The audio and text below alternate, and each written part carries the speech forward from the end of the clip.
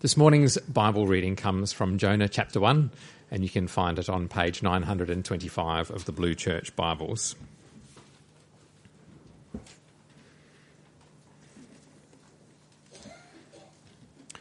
The word of the Lord came to Jonah, son of Amittai.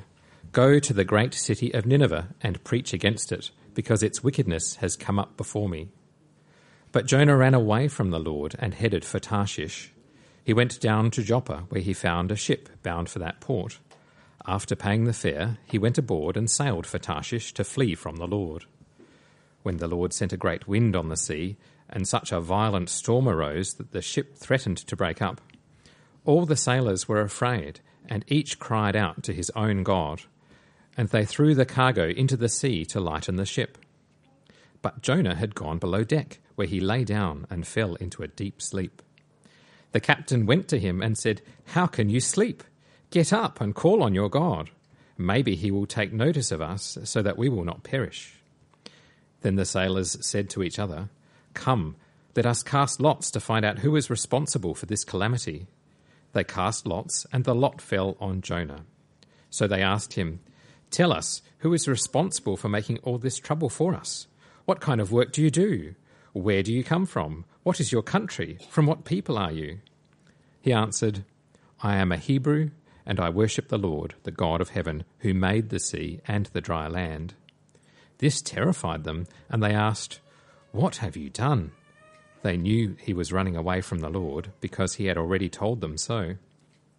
The sea was getting rougher and rougher, so they asked him, "What should we do to you to make the sea calm down for us?" "Pick me up and throw me into the sea," he replied, "and it will become calm. I know that it is my fault that this great storm has come upon you."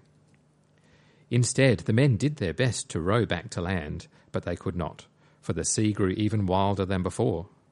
Then they cried out to the Lord, "Please, Lord, do not let us die for taking this man's life.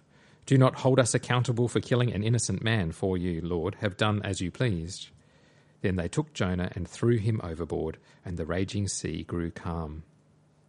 At this the men greatly feared the Lord, and they offered a sacrifice to the Lord and made vows to him. Now the Lord provided a huge fish to swallow Jonah, and Jonah was in the belly of the fish 3 days and 3 nights.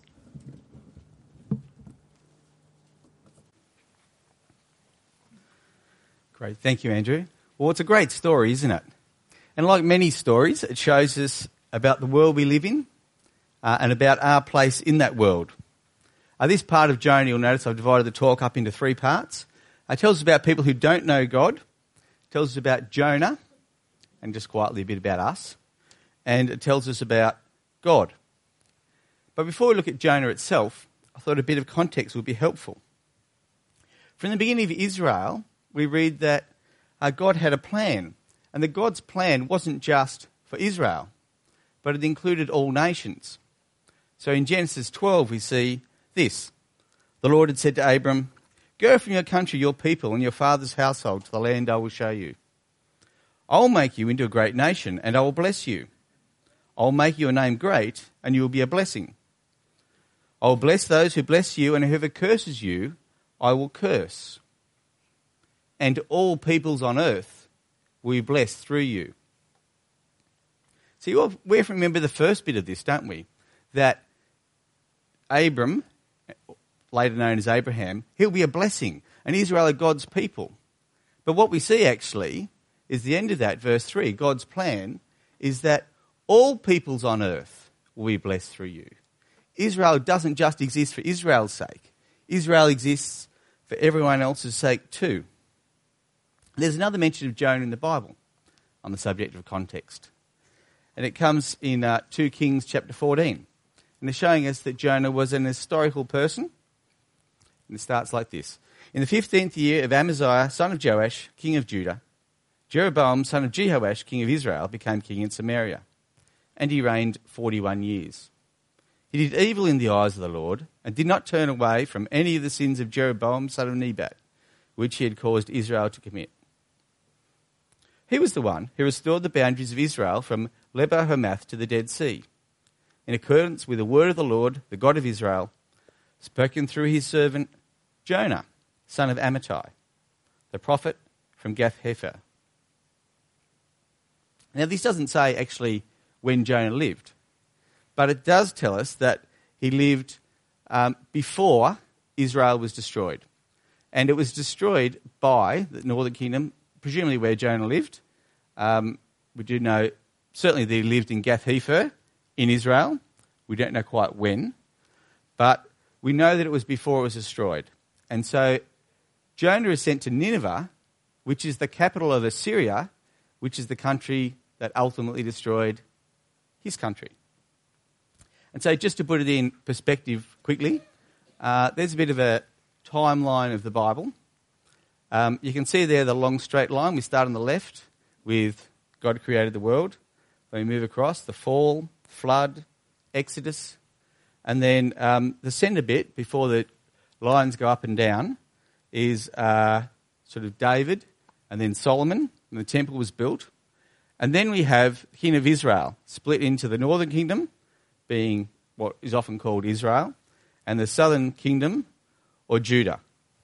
So we're in the time, most likely, between the split and certainly before the exile to Assyria. So just in that bit up there, and of course, long before Jesus, about 1,000 years before Jesus.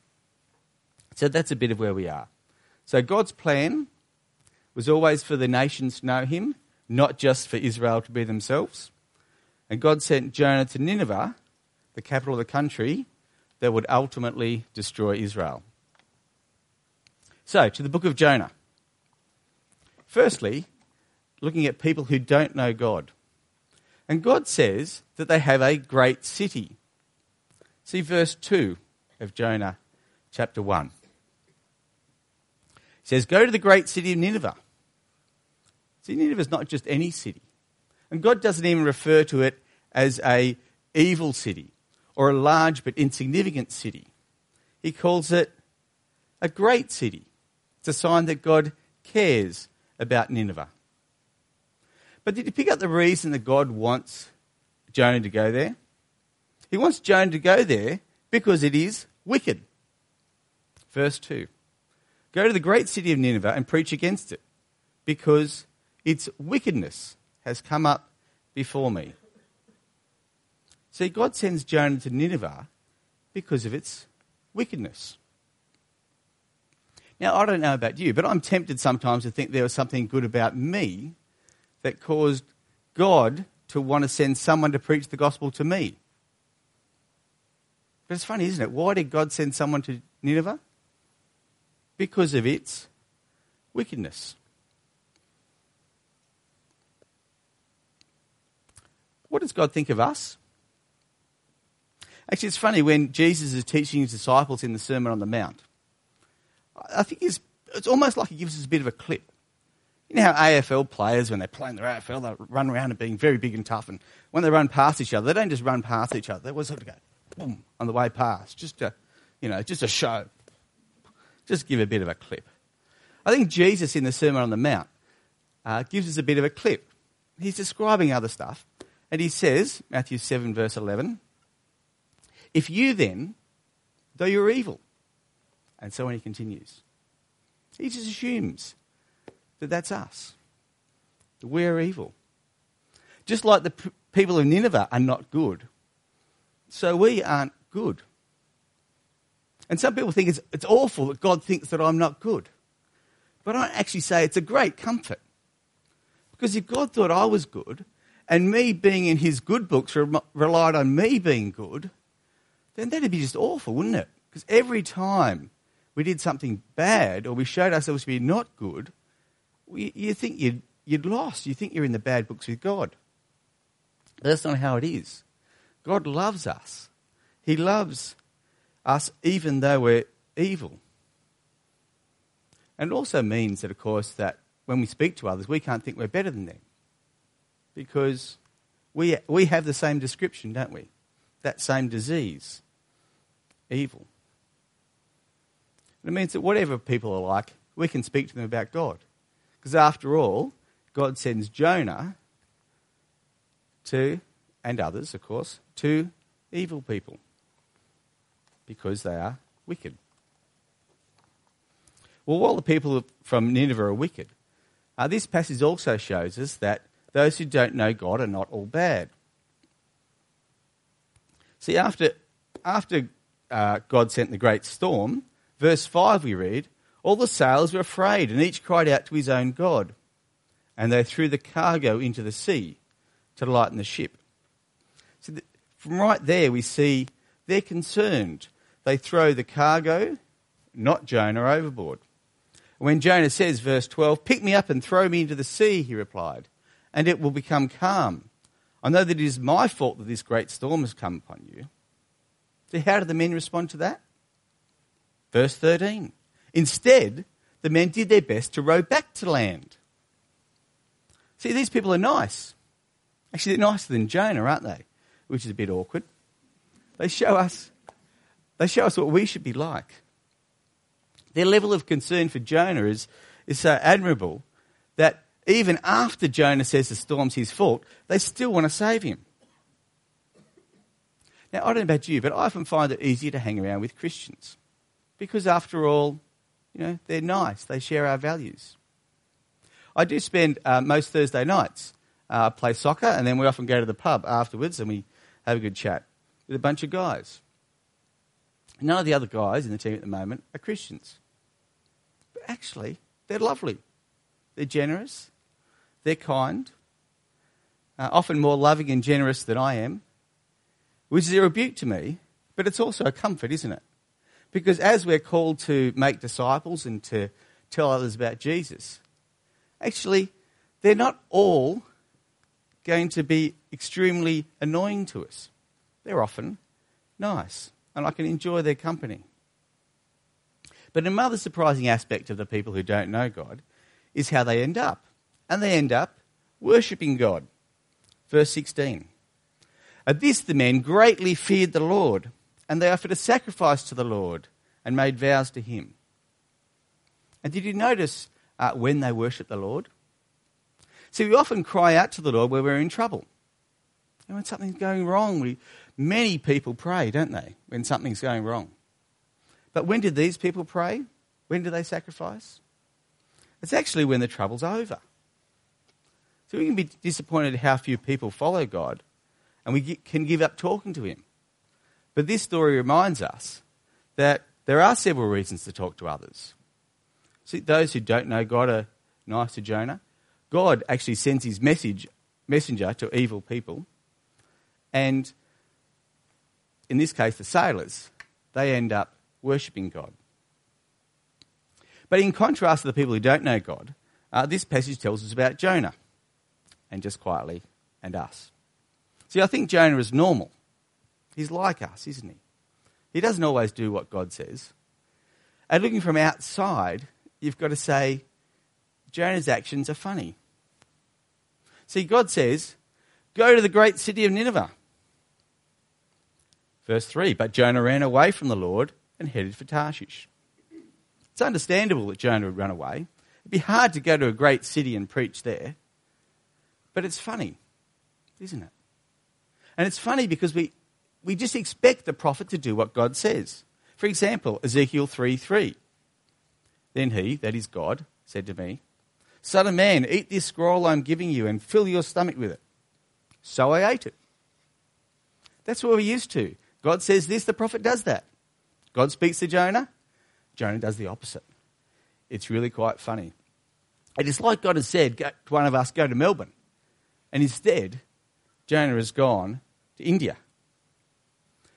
According to Wikipedia, that great source of knowledge, actually it's a good source of knowledge, isn't it? We don't know where Tarshish is. But the best guesses is probably somewhere in Spain. And there's a slide of it here, and it just gives the impression. So, I hope you can see that he was supposed to go, what is it, a little bit that way, a little bit to your right and up, and instead he's headed the complete opposite direction, going past, well, virtually every city in the known world. He's genuinely funny. And then he's also funny because of his action in the storm. So the storm is raging, Everyone's afraid. But in verse 5, but Jonah had gone below deck, where he lay down and fell into a deep sleep. The captain went to him and said, "How can you sleep? Get up and call on your God. Maybe he will take notice of us, so that we will not perish." Now, something's not quite right, is it? Sailors are calling their God. Jonah isn't calling on his. But on the other hand, you think, well, perhaps it's because Jonah trusts God and that's why he can sleep. Or perhaps because he had nothing to pray. After all, what was he supposed to pray? I assume he knew he could stop the storm by just saying to the sailors, "Hey guys, let's just head back towards Nineveh, and I reckon this storm's going to stop." But he doesn't, does he? And then he gives an answer to the sailors, and it's funny.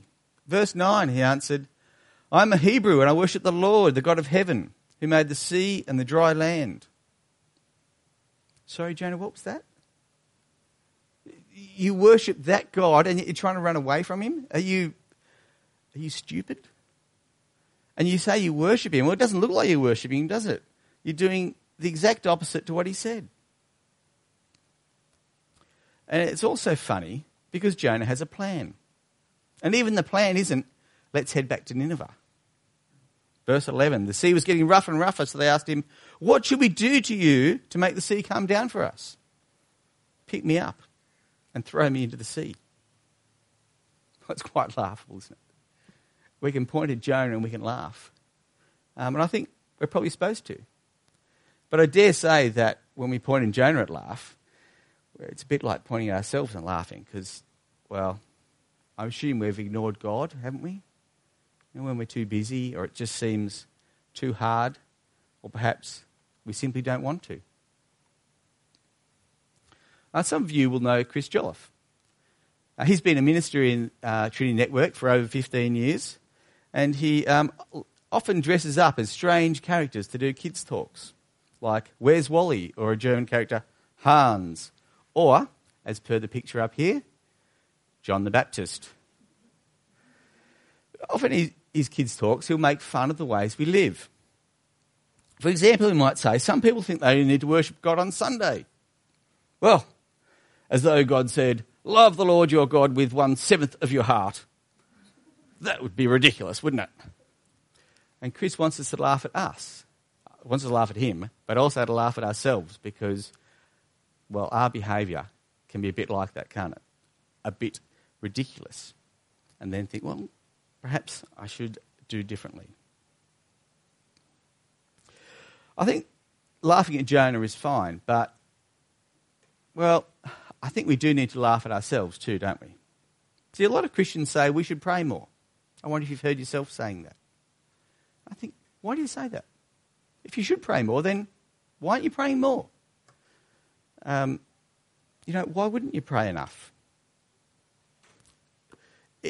Our actions can seem silly, but like Jonah, it's not always easy, isn't it? Well, Jonah starts off worse than the sailors. So he brings them trouble, but they do what they can to save Jonah. For example, he says, "I know it's my fault. This great storm has come on you." He brings trouble. But the funny thing is, in the end, do you notice how Jonah reacts to them? He's actually loving, isn't he? Because he's willing to give himself up for the sailors. He says, verse 12, "Pick me up and throw me into the sea," he replied, "and it will become calm." So he doesn't say, just keep rowing. I said before, I think the best answer would have been, take you back towards Nineveh. But it's not a bad answer because it works. And given that Jonah presumably didn't know how to swim, he was in the middle of the ocean, I mean, he was saying, basically, kill me. And it's interesting, isn't it? Because Jonah was so willing to care for these people in the end, that he loves them enough to die for them so that they might live. And so he actually becomes an example for us. He changes from putting himself first and what he wants first to loving others and helping them survive. And it's an example that we should all follow. 2 Corinthians 7 verse 10 puts it this way, how we should change. See, godly sorrow brings repentance that leads to salvation and leaves no regret. But worldly sorrow brings death. See, that's the sort of people we need to be, isn't it? Like Jonah, we may be heading out one way, but it says repentance is the way to go, and that is just to turn around completely. We don't have to say, oh, I've been going on this way, it's too late. It's time for us to turn around. And like Jonah, despite being perfect, he loves others. So we've seen what people who don't know God are like. We've seen what Jonah's like. And now let's have a look at God, and we see that he is in control. So in control, it's scary, isn't it? Verse 4. Then the Lord sent a great wind on the sea, and such a violent storm arose that the ship threatened to break up. Scary stuff, isn't it? So scary that, verse 5, all the sailors were afraid, and each cried out to his own God. And they threw the cargo into the sea to lighten the ship. In a storm, it's often the passengers who are scared, isn't it? And the crew are walking around saying, we'll be right, calm down. But this storm, created by God, is so scary, the sailors themselves are afraid. And then we see how in control God is, because he goes on to be in control of a game of chance. Verse 7. Then the sailors said to each other, come, let us cast lots to find out who is responsible for this calamity. They cast lots, and the lot fell on Jonah.